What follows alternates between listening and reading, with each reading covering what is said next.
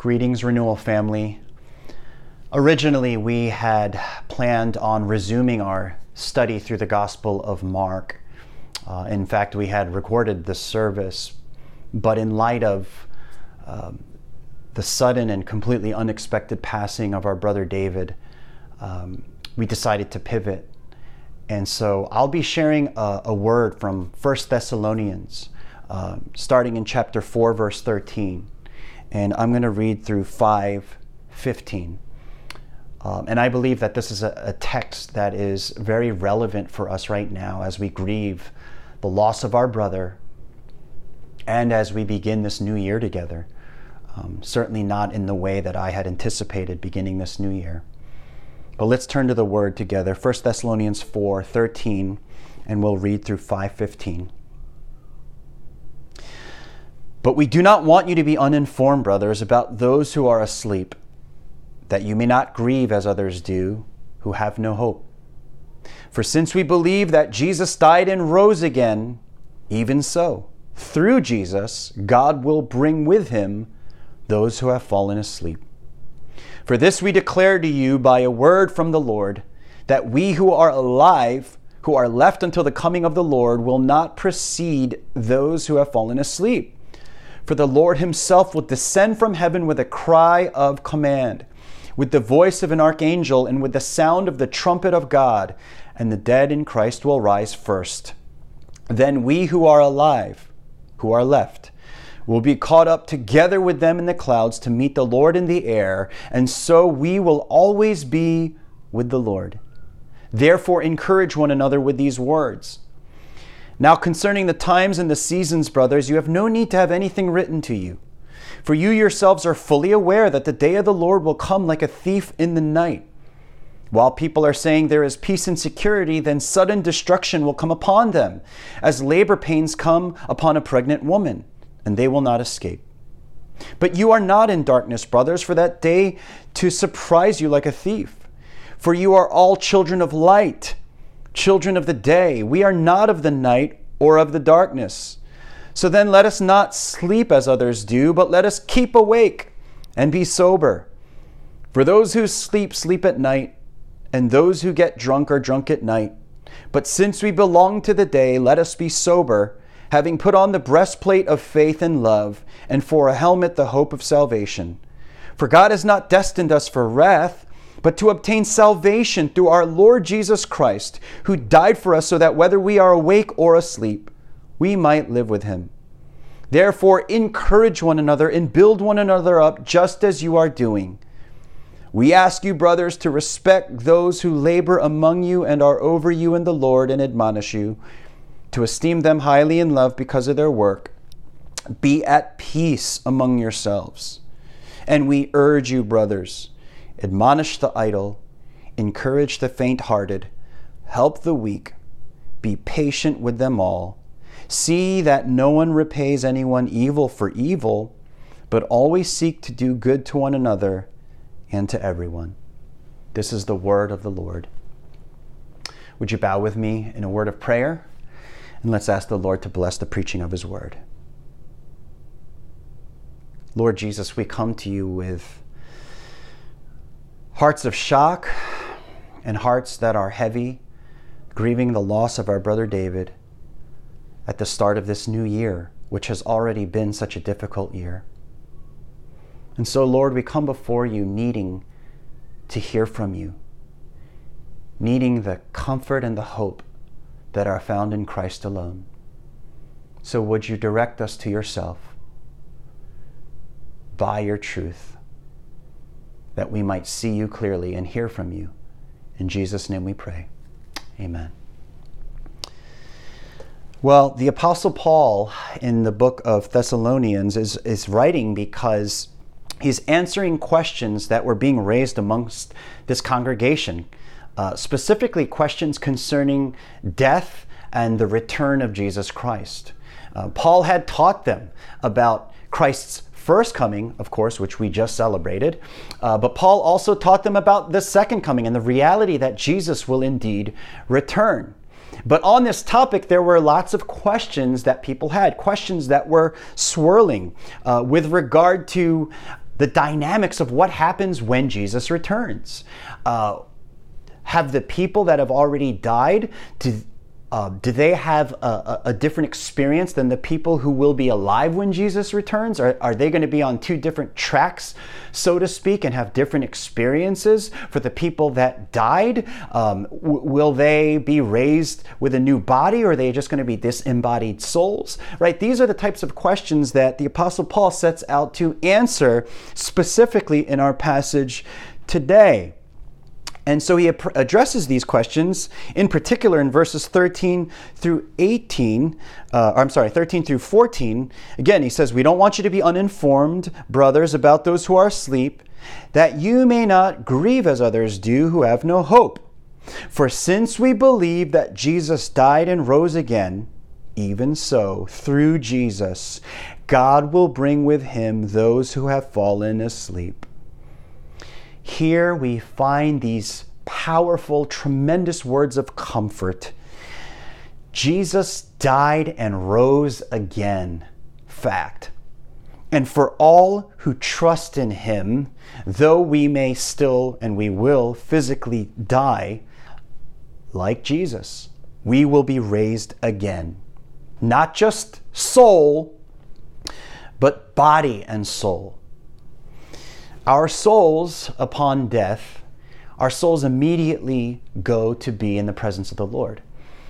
If you remember when Jesus was crucified and he was hanging between two criminals, one of them put his trust in Jesus. And Jesus tells him this promise. He says, I tell you the truth, today you will be with me in paradise. And so Jesus gave him that guarantee that upon his death and Jesus's, that today, he says, you will be with me in paradise. Our souls, in other words, immediately go to be in the presence of the Lord. However, as you and I know, our bodies are still buried in the ground. But what Paul is making clear in this passage is that when Jesus returns, those who have died and whose bodies have been buried, their bodies will be raised and they will receive resurrection bodies. And those who are still alive, that they will immediately be transformed and given resurrection bodies. And as Paul writes, together, it says, we will always be with the Lord. And he writes, encourage one another with these words. Renewal family, this is the glorious truth, the truth that I want to encourage you with this morning. Death is horrible. Death is so painful, and it is entirely appropriate that we grieve. I know I am. Yet Paul says, because of the truth of the gospel, because of who Jesus is and what he has done, we are not to grieve as those who have no hope. There are a lot of people in this world who don't believe in God, who believe that everything exists by chance, by purely natural forces. Everything came to just be by accident. And if that's true, which we don't believe it is, but if you believe that's true, there is no hope after death. Everything started by accident, and everything will end one day, just like that. It will all simply end, and there will have been no meaning in it. But that is not what we believe, and that is not what we believe to be true. Do you hear what Paul says of those who died? Do you notice the term that he uses to describe those who have died and have put their trust in Jesus? He says they have fallen asleep. They have fallen asleep. You know, when you're going to bed, when you go to sleep, you don't say goodbye. You say good night, right? You don't say goodbye when you go to sleep. You say good night, because you know the night will pass, and you will see each other again when the sun rises. Likewise, though death may painfully separate us for some time, and that time of separation hurts bad, and we grieve, but those who trust in Jesus Christ can certainly grieve with hope, because all of us will rise with the sun. And I mean S-O-N, Jesus. We will rise and we will see each other again. We will see him and we will see each other face to face. This is a truth that I know our dear brother Dave fully believed and fully understood. And I know this because I spoke with him immediately after he had his initial heart attack. His heart had in fact stopped twice.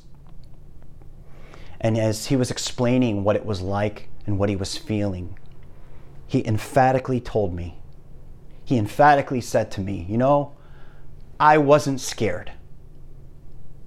I'm just being honest. I wasn't scared. I wasn't scared at all, is exactly what he told me. Because our brother knew and believed that the Lord Jesus Christ held his life, held him in life and in death. And he holds him now. As Paul writes in verse 18, may we all find encouragement, and may we encourage each other with these words. Now, having addressed these questions regarding death in light of Jesus' return, Paul then turns to address how to live in light of Christ's return. There were those who were obsessed with knowing and trying to figure out the timing of Jesus' return. There was all kinds of debate and speculation, people trying to predict his return. And so the Apostle Paul writes in verse 2, the day of the Lord will come like a thief in the night. Thieves don't give you a heads up about when they're coming, or else they wouldn't be very good thieves. They're unpredictable. The time of their break-in is unpredictable. So, likewise, Paul tells the Thessalonians, don't spend your time and energy trying to figure out when Jesus is going to return. Don't spend so much energy on the when. Rather, spend energy on the how. How will you live in light of the fact that Christ is returning? Because nobody knows when he's going to come back. Spend your energy on how you're going to live in light of the fact that he's coming back. And so he writes in verses 4-7, you are not in darkness, brothers, for that day to surprise you like a thief. For you are all children of light, children of the day. We are not of the night or of the darkness. So then let us not sleep as others do, but let us keep awake and be sober. For those who sleep, sleep at night, and those who get drunk are drunk at night. He's saying the timing of Jesus' return is uncertain, but the fact that he's coming again is certain. So believers, live in such a way that reflects this. Live in such a way that reflects Jesus is returning. Not living as if you're still in the dark about ultimate realities. Living as if this life is it.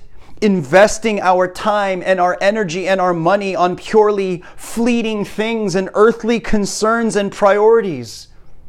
But rather, Paul says, wake up, sober up, live in light of the fact that Jesus is alive, he is our Savior, he is Lord. And we are to spend this life not making much of ourselves, but making much of Jesus until he returns or until we go and see him. And is this not a timely and relevant word as we begin this new year? As individuals and as a church, in a sense, we can find 3 resolutions for this new year, ready-made for you right here. Verse 8. Paul writes, "Since we belong to the day, let us be sober, having put on the breastplate of faith and love, and for a helmet, the hope of salvation." In humble reliance upon the Lord, can I encourage us to commit to cultivating these very attributes: more faith, more hope, more love in our lives for 2021. A very practical way to cultivate faith in your life is to spend more time in the Word of God, more time studying the Scriptures, studying His Word, so that more and more your view of God, your view of yourself, your view of others and the world around you is shaped not by sight, not by what you see, but rather is shaped and informed by what God says, by His opinions, not yours. Cultivate hope by committing to a lifestyle of deeper repentance, where we turn away from the things that we are tempted to put our hope in rather than Jesus. And cultivate love. Cultivate love. Start in your own household, with your own family, right there in your own house, or your roommates. You know, with more time spent together because of COVID, there is certainly more time to get into conflict. The more we're together, the more opportunities there are to become frustrated with each other and to become upset with one another. But I pray that we would all be reminded, even with the loss of our brother, our spiritual family member, David. I pray that we would be reminded of the preciousness of the time that we have with one another, and that we would seek to cultivate love among each other. But Paul also gives very specific directions on how to cultivate love, not just in your own immediate household, but in the household of God, in the family of God, which is the church. And he writes this in verses 12 to 15. "We ask you, brothers, to respect those who labor among you and are over you in the Lord and admonish you, and to esteem them very highly in love because of their work." In other words, love the leaders of your church well. He continues, "Be at peace among yourselves. And we urge you, brothers, admonish the idle, encourage the faint-hearted, help the weak, be patient with them all. See that no one repays anyone evil for evil, but always seek to do good to one another and to everyone." Can I encourage us, perhaps even this evening, pray through these things. Read through them slowly and then pray through them slowly, and ask the Lord that He would make these things more and more true of us as individuals and as the community of Christ, that we would grow in love. I am so grateful for the fact that I had the opportunity to be in regular contact with David, actually throughout the COVID season, and certainly throughout the time of his hospitalization. The last time I spoke with David was 7 p.m. on Thursday, 6:58 to be exact, because I looked it up on my phone. It was New Year's Eve. It was the day before he passed. He called me immediately after he was discharged, and back at his apartment, and he called me to simply say thank you. He said, "Thanks for all the prayers and support." And then he said, "I'm so grateful to be part of the renewal community. I'm so thankful to be part of this community. During his hospitalization, we actually had to request people to stop contacting him because he was getting bombarded with communication. He was getting so many messages and so many texts. He had asked Megan, hey, can you just please let people know maybe we can communicate through a few of you, because he was just getting bombarded. But I know he deeply appreciated it. Renewal, we are far from perfect. We have a lot of growing to do in loving each other well, starting with me. But I believe that the Lord is encouraging us through these final words that David shared with me. He is at work among us. We have, as a community, and we are growing in love in many, many ways. In spending time with Dave, as a pastor, there were different ways I was just trying to encourage him and challenge him and just help him to grow in Christ. But I'll say this, as I think about him, he also helped me grow too. The very last thing he said to me before we hung up was, I love you, bro, and I'll talk to you later. And the reality is, I love you is not something a lot of men readily say to each other, though they should. But for those of us who knew Dave well, he had a really big heart. And his love encourages me to cultivate more love in my own life. And one day, as he said, I will see him again. I'll see him later, and I'm going to thank him on that day. Church, I know many of us are weary. 2020 was a brutal year, and we are still feeling the after effects of it. Though we're past it, if you're like me, you still feel all the impact of this past year. And as you're hearing me this morning, perhaps this message of seeking to grow in these ways and making resolutions to cultivate more faith, hope, and love, perhaps you might mentally agree that that's good and right, but perhaps there's a part of you that just feels like, I have no energy to do that. Perhaps you just feel like, I don't want to make any resolutions this year, and this, me sharing these things almost feels like me just piling more things on.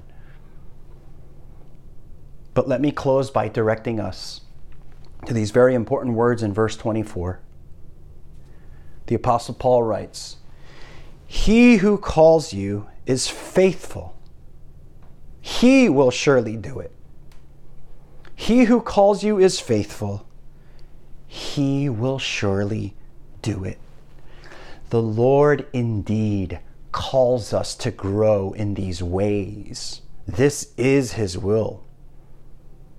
But He doesn't leave us alone to try and accomplish this on our own, in our own strength and with our own ability and grit.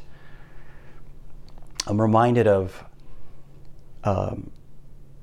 something I heard from a leader in our city, Reverend Dr. Bill Moore, who I had the privilege of meeting and connecting with. He's been a minister in the city for many decades, just an influential leader in especially the African American community. And one of the things I've heard him say, and we had a good laugh about because it was so memorable. He always has sayings like this, but he said, if it's the Lord's will, He's got the bill. If it's the Lord's will, He's got the bill. And what he means by that is, if the Lord wills us to do something, He's going to provide. Whatever He calls us to do, He's going to provide us what we need to do that very thing. And so, church, can I encourage us as we start this new year the Lord indeed wills that we would grow and cultivate faith, hope, and love in our lives. But we do it not on our own. The Lord helps. The Lord provides. The Lord promises that he will surely do it. The good work he began in us, he will bring about to completion. Let's pray. Lord Jesus, thank you that our brother David is with you, enjoying your very presence at this time, free of the pain and suffering that all of us are still experiencing in this world. We thank you that he's with you. We pray for his family, and I pray for our church as we grieve this. Pray especially that his family would experience the comfort of Christ, your very real presence and your very real comfort, a peace that surpasses understanding found in you. Would you bless his family first and foremost, and his church family as we grieve this together? Would you bless us in that way? And God, as a church family, would you indeed, as we begin this new year, as Dave's life has encouraged us, and in Dave's passing he speaks and sends us a message, Lord, would you help us to be a family that continues to cultivate love, hope, faith, more and more.